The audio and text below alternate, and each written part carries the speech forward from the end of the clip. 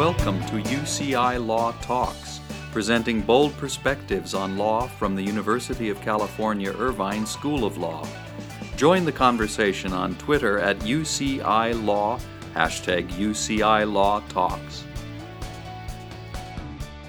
Welcome to UCI Law Talks. I'm Jonathan Glader. Today we're talking about election law with UCI's resident expert on the subject, Rick Hasen.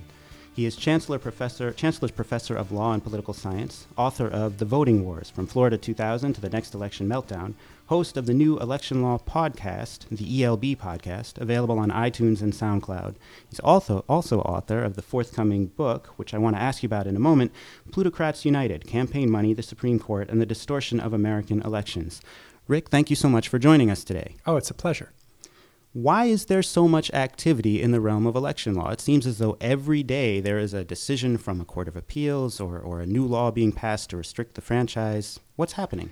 Well, since the year 2000, when we had the disputed election for president that came down to Florida, the amount of election litigation in the United States has more than doubled. I've been keeping track of this. There used to be fewer than 100 cases per year nationally involving various election issues. It's now around 240 cases a year. So it's not just your imagination. There's a lot more foment.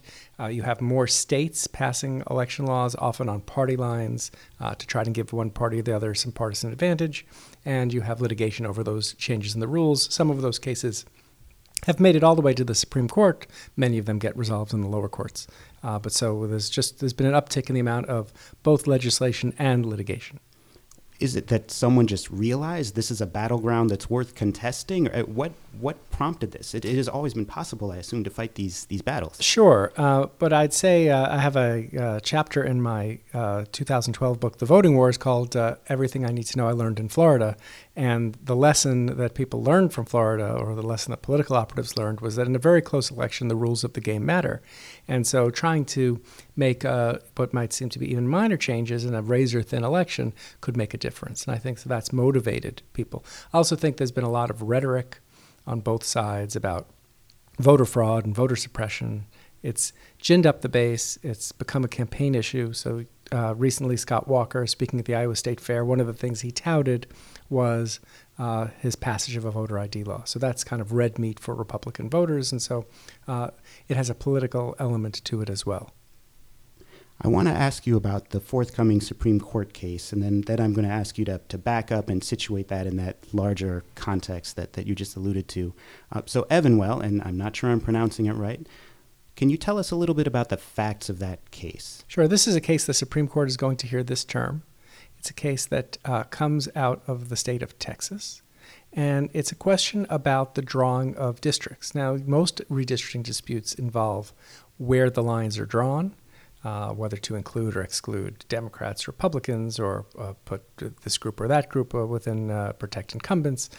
This case involves a somewhat different question, which is, what's the denominator that you use when you divide districts? So since the 1960s, the Supreme Court has said that districts have to be of roughly equal size.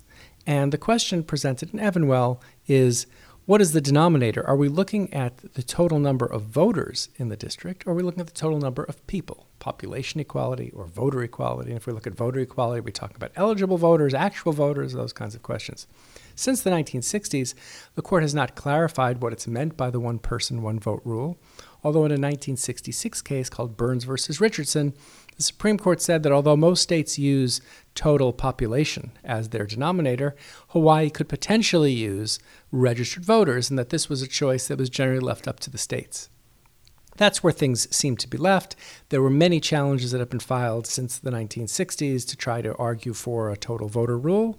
The Supreme Court has turned back those challenges, but it accepted this one for reasons we can talk about, that's why I think this case comes up procedurally a little bit differently. The court has taken this case, and the claim in this case is that voters who live in certain districts in Texas are having their votes diluted because if you look at comparing just the number of voters in various districts, in districts where there are large numbers of non-citizens, and here in Texas we're talking about primarily Latino voters, but we could also be talking about children or ex-felons who are no longer able to cast the vote, that their votes are being diluted because they're in districts where each voter's vote counts less than in districts where there are fewer non-eligible people voting. And so the question is, does it violate the Equal Protection Clause of the 14th Amendment of the United States Constitution to draw lines based on population equality as your denominator rather than on the basis of voter equality? And that's a slight oversimplification, because there's also a claim that you can draw lines to promote or to equalize both voter equality and population equality, although that's not certain to me that that's empirically true. So the Supreme Court has managed to avoid addressing this issue to date. You alluded to the fact that this time they've been forced, perhaps, to accept the case because of the procedure that was used. Can you elaborate a little bit? Sure. How we get here? I wouldn't say forced. That's probably a bit of an exaggeration. But I would say that to understand a bit about Supreme Court procedure, most cases come up to the Supreme Court on a cert petition, a petition for writ of certiorari. This is something where the Supreme Court's decision to not take a case has no precedential value. So no lawyer can point to the fact that cert was denied and say, aha, that means the Supreme Court agreed with what the lower court did. Most of the cases that come to the Supreme Court come on this cert petition. And the earlier cases raising this one person, one vote question, including one that came just a few years ago by the same institutional plaintiff, the Project on Fair Representation, and Ed Blum, the guy behind this Evanwell case, came on a cert petition. Supreme Court denied cert. There's a certain subset of cases, a very small subset of cases involving mostly election issues, certain Voting Rights Act cases, certain redistricting cases, and certain campaign finance cases that come up from a three-judge federal district court with direct appeal to the Supreme Court. And when the Supreme Court declines to hear one of those cases, it is a precedent that the lower court got the result, if not the reasoning, correct. And so the fact that this is coming up on mandatory appellate jurisdiction, we know from the Supreme Court, it makes the justices more apt to hear these cases because they know that they are precedential even when they don't decide. And in fact, of the 29 cases in the election law area that the Roberts Court has decided from 2006 to the present, 14 of the 29 came up on this mandatory appellate jurisdiction. Can we read tea leaves there then, or make predictions about what the court is likely to do, given that they decided not to give precedential weight to the decision of the lower court? Well, I think it means that at least 4 of the justices think there's a serious question here that at least deserves a look. You can't always draw a conclusion as to what's going to happen. A good example of this is the Obamacare case that the Supreme Court heard last term, King versus Burwell. It took 4 votes to hear that case, yet the final decision was 6-3 to reject the claim.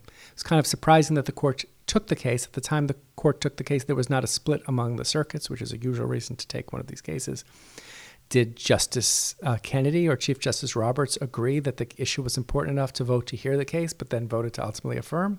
That seems to be what must have happened. We don't know because these deliberations are secret. So I don't think we could read too much into it other than that we know Justice Alito, Chief Justice Roberts, they've said publicly when a case comes up on mandatory appellate jurisdiction, they feel more of an obligation to hear that case and to take it seriously and to give it a full airing. Let's talk about the plaintiffs for just a moment, because you alluded to who they are. These are not novice litigators here, or litigants here. Who's brought this? So there's a guy named Ed Blum who runs the Project on Fair Representation, and his big issue is the issue of race and color blindness. So he is the same person. The Project on Fair Representation is essentially Ed Blum's ideas with some donors who back his ideas and some very good lawyers, and he puts the two together. And he is the person who is backing the Fisher versus University of Texas anti-affirmative action litigation. He is also the person who was behind the 2 challenges to the constitutionality of Section 5 of the Voting Rights Act, the part of the Voting Rights Act that required jurisdictions with a history of race discrimination in voting to get approval before they make changes in their voting rules.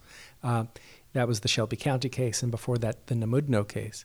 So this is another in the series of cases he has brought.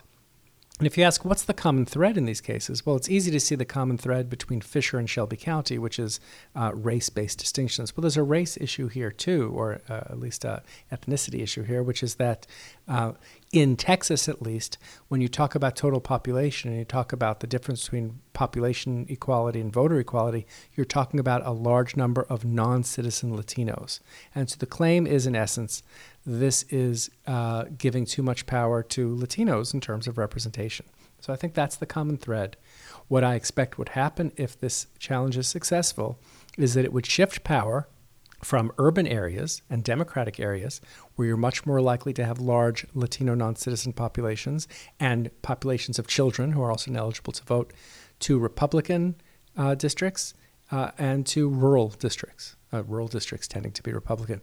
So there's a partisan aspect to this, and there's kind of a race neutrality issue to this. So that's where I think these things have some commonality.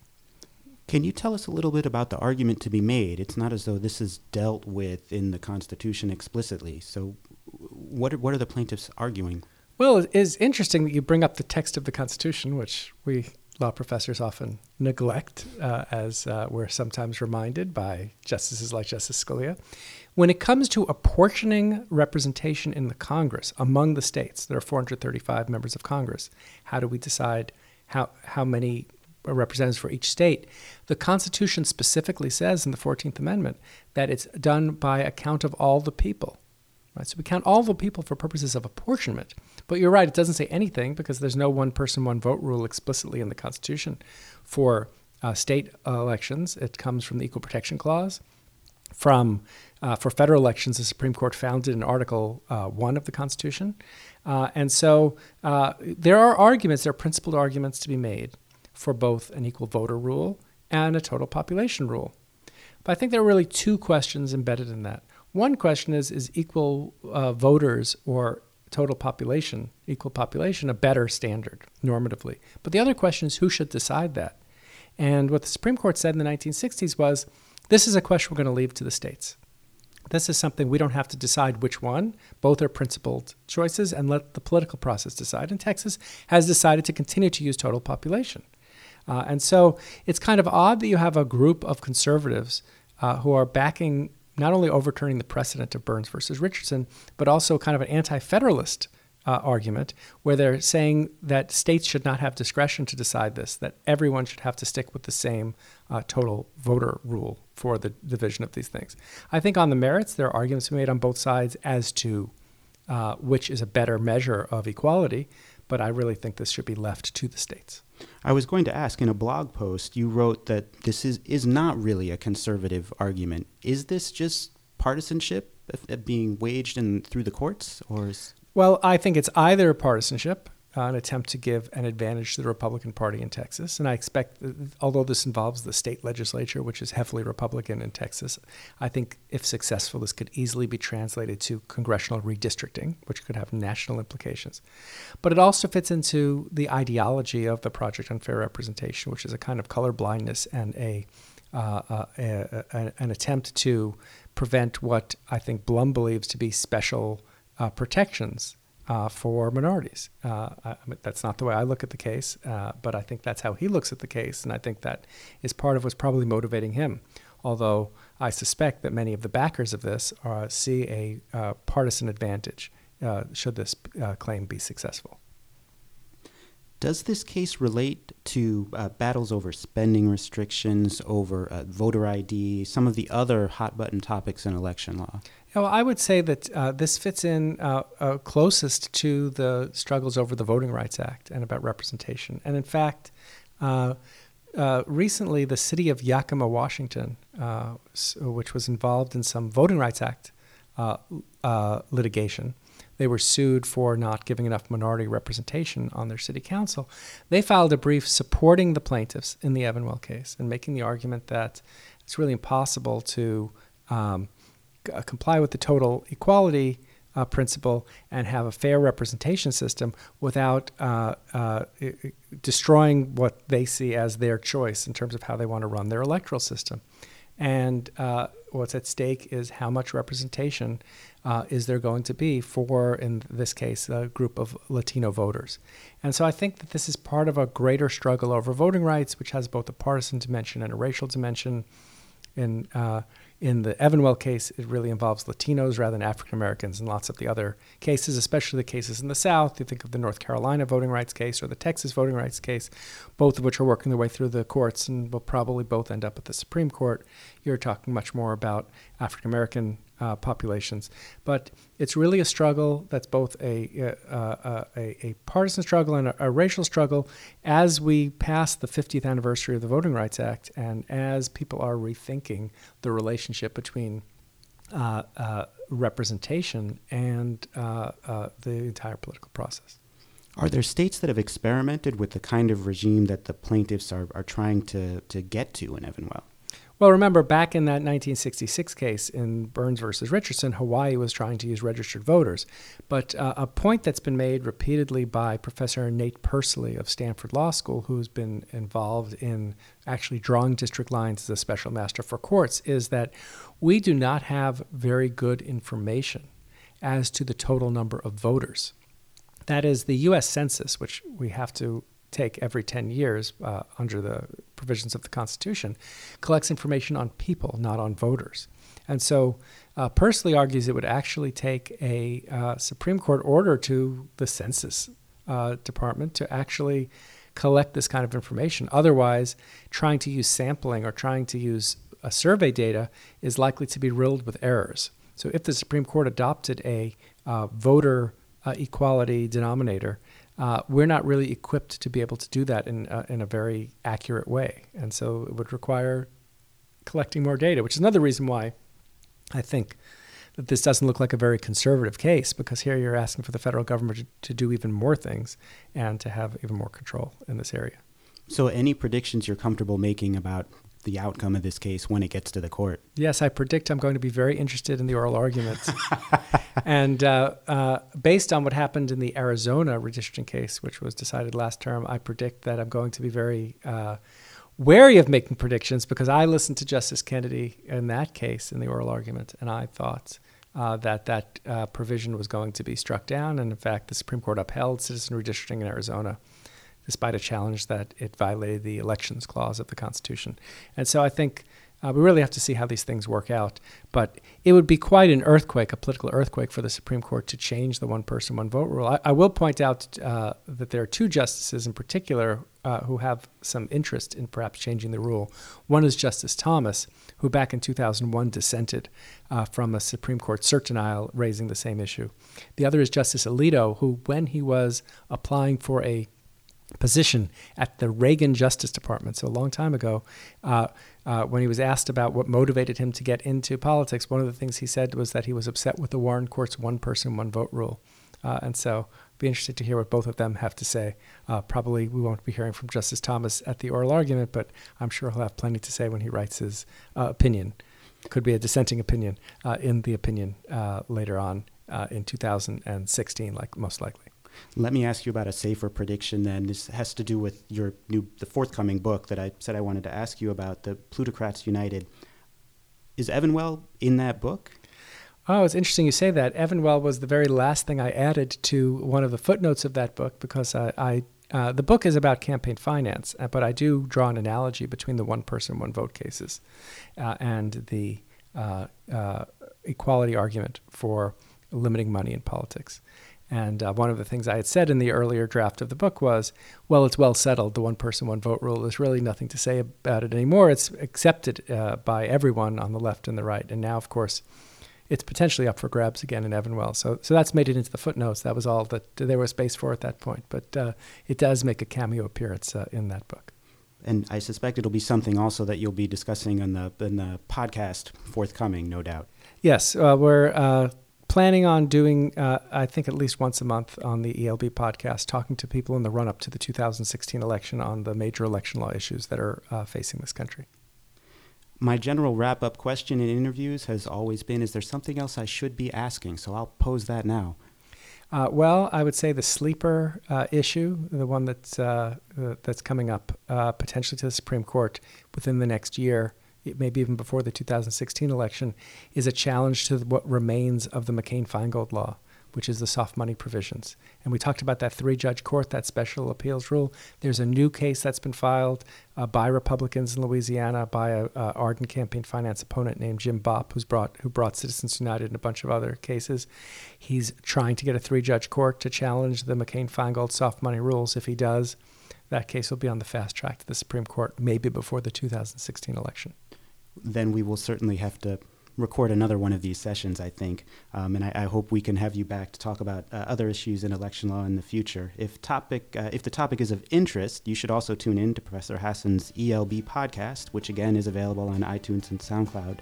Rick, thank you so much for joining us. Oh, it was a pleasure.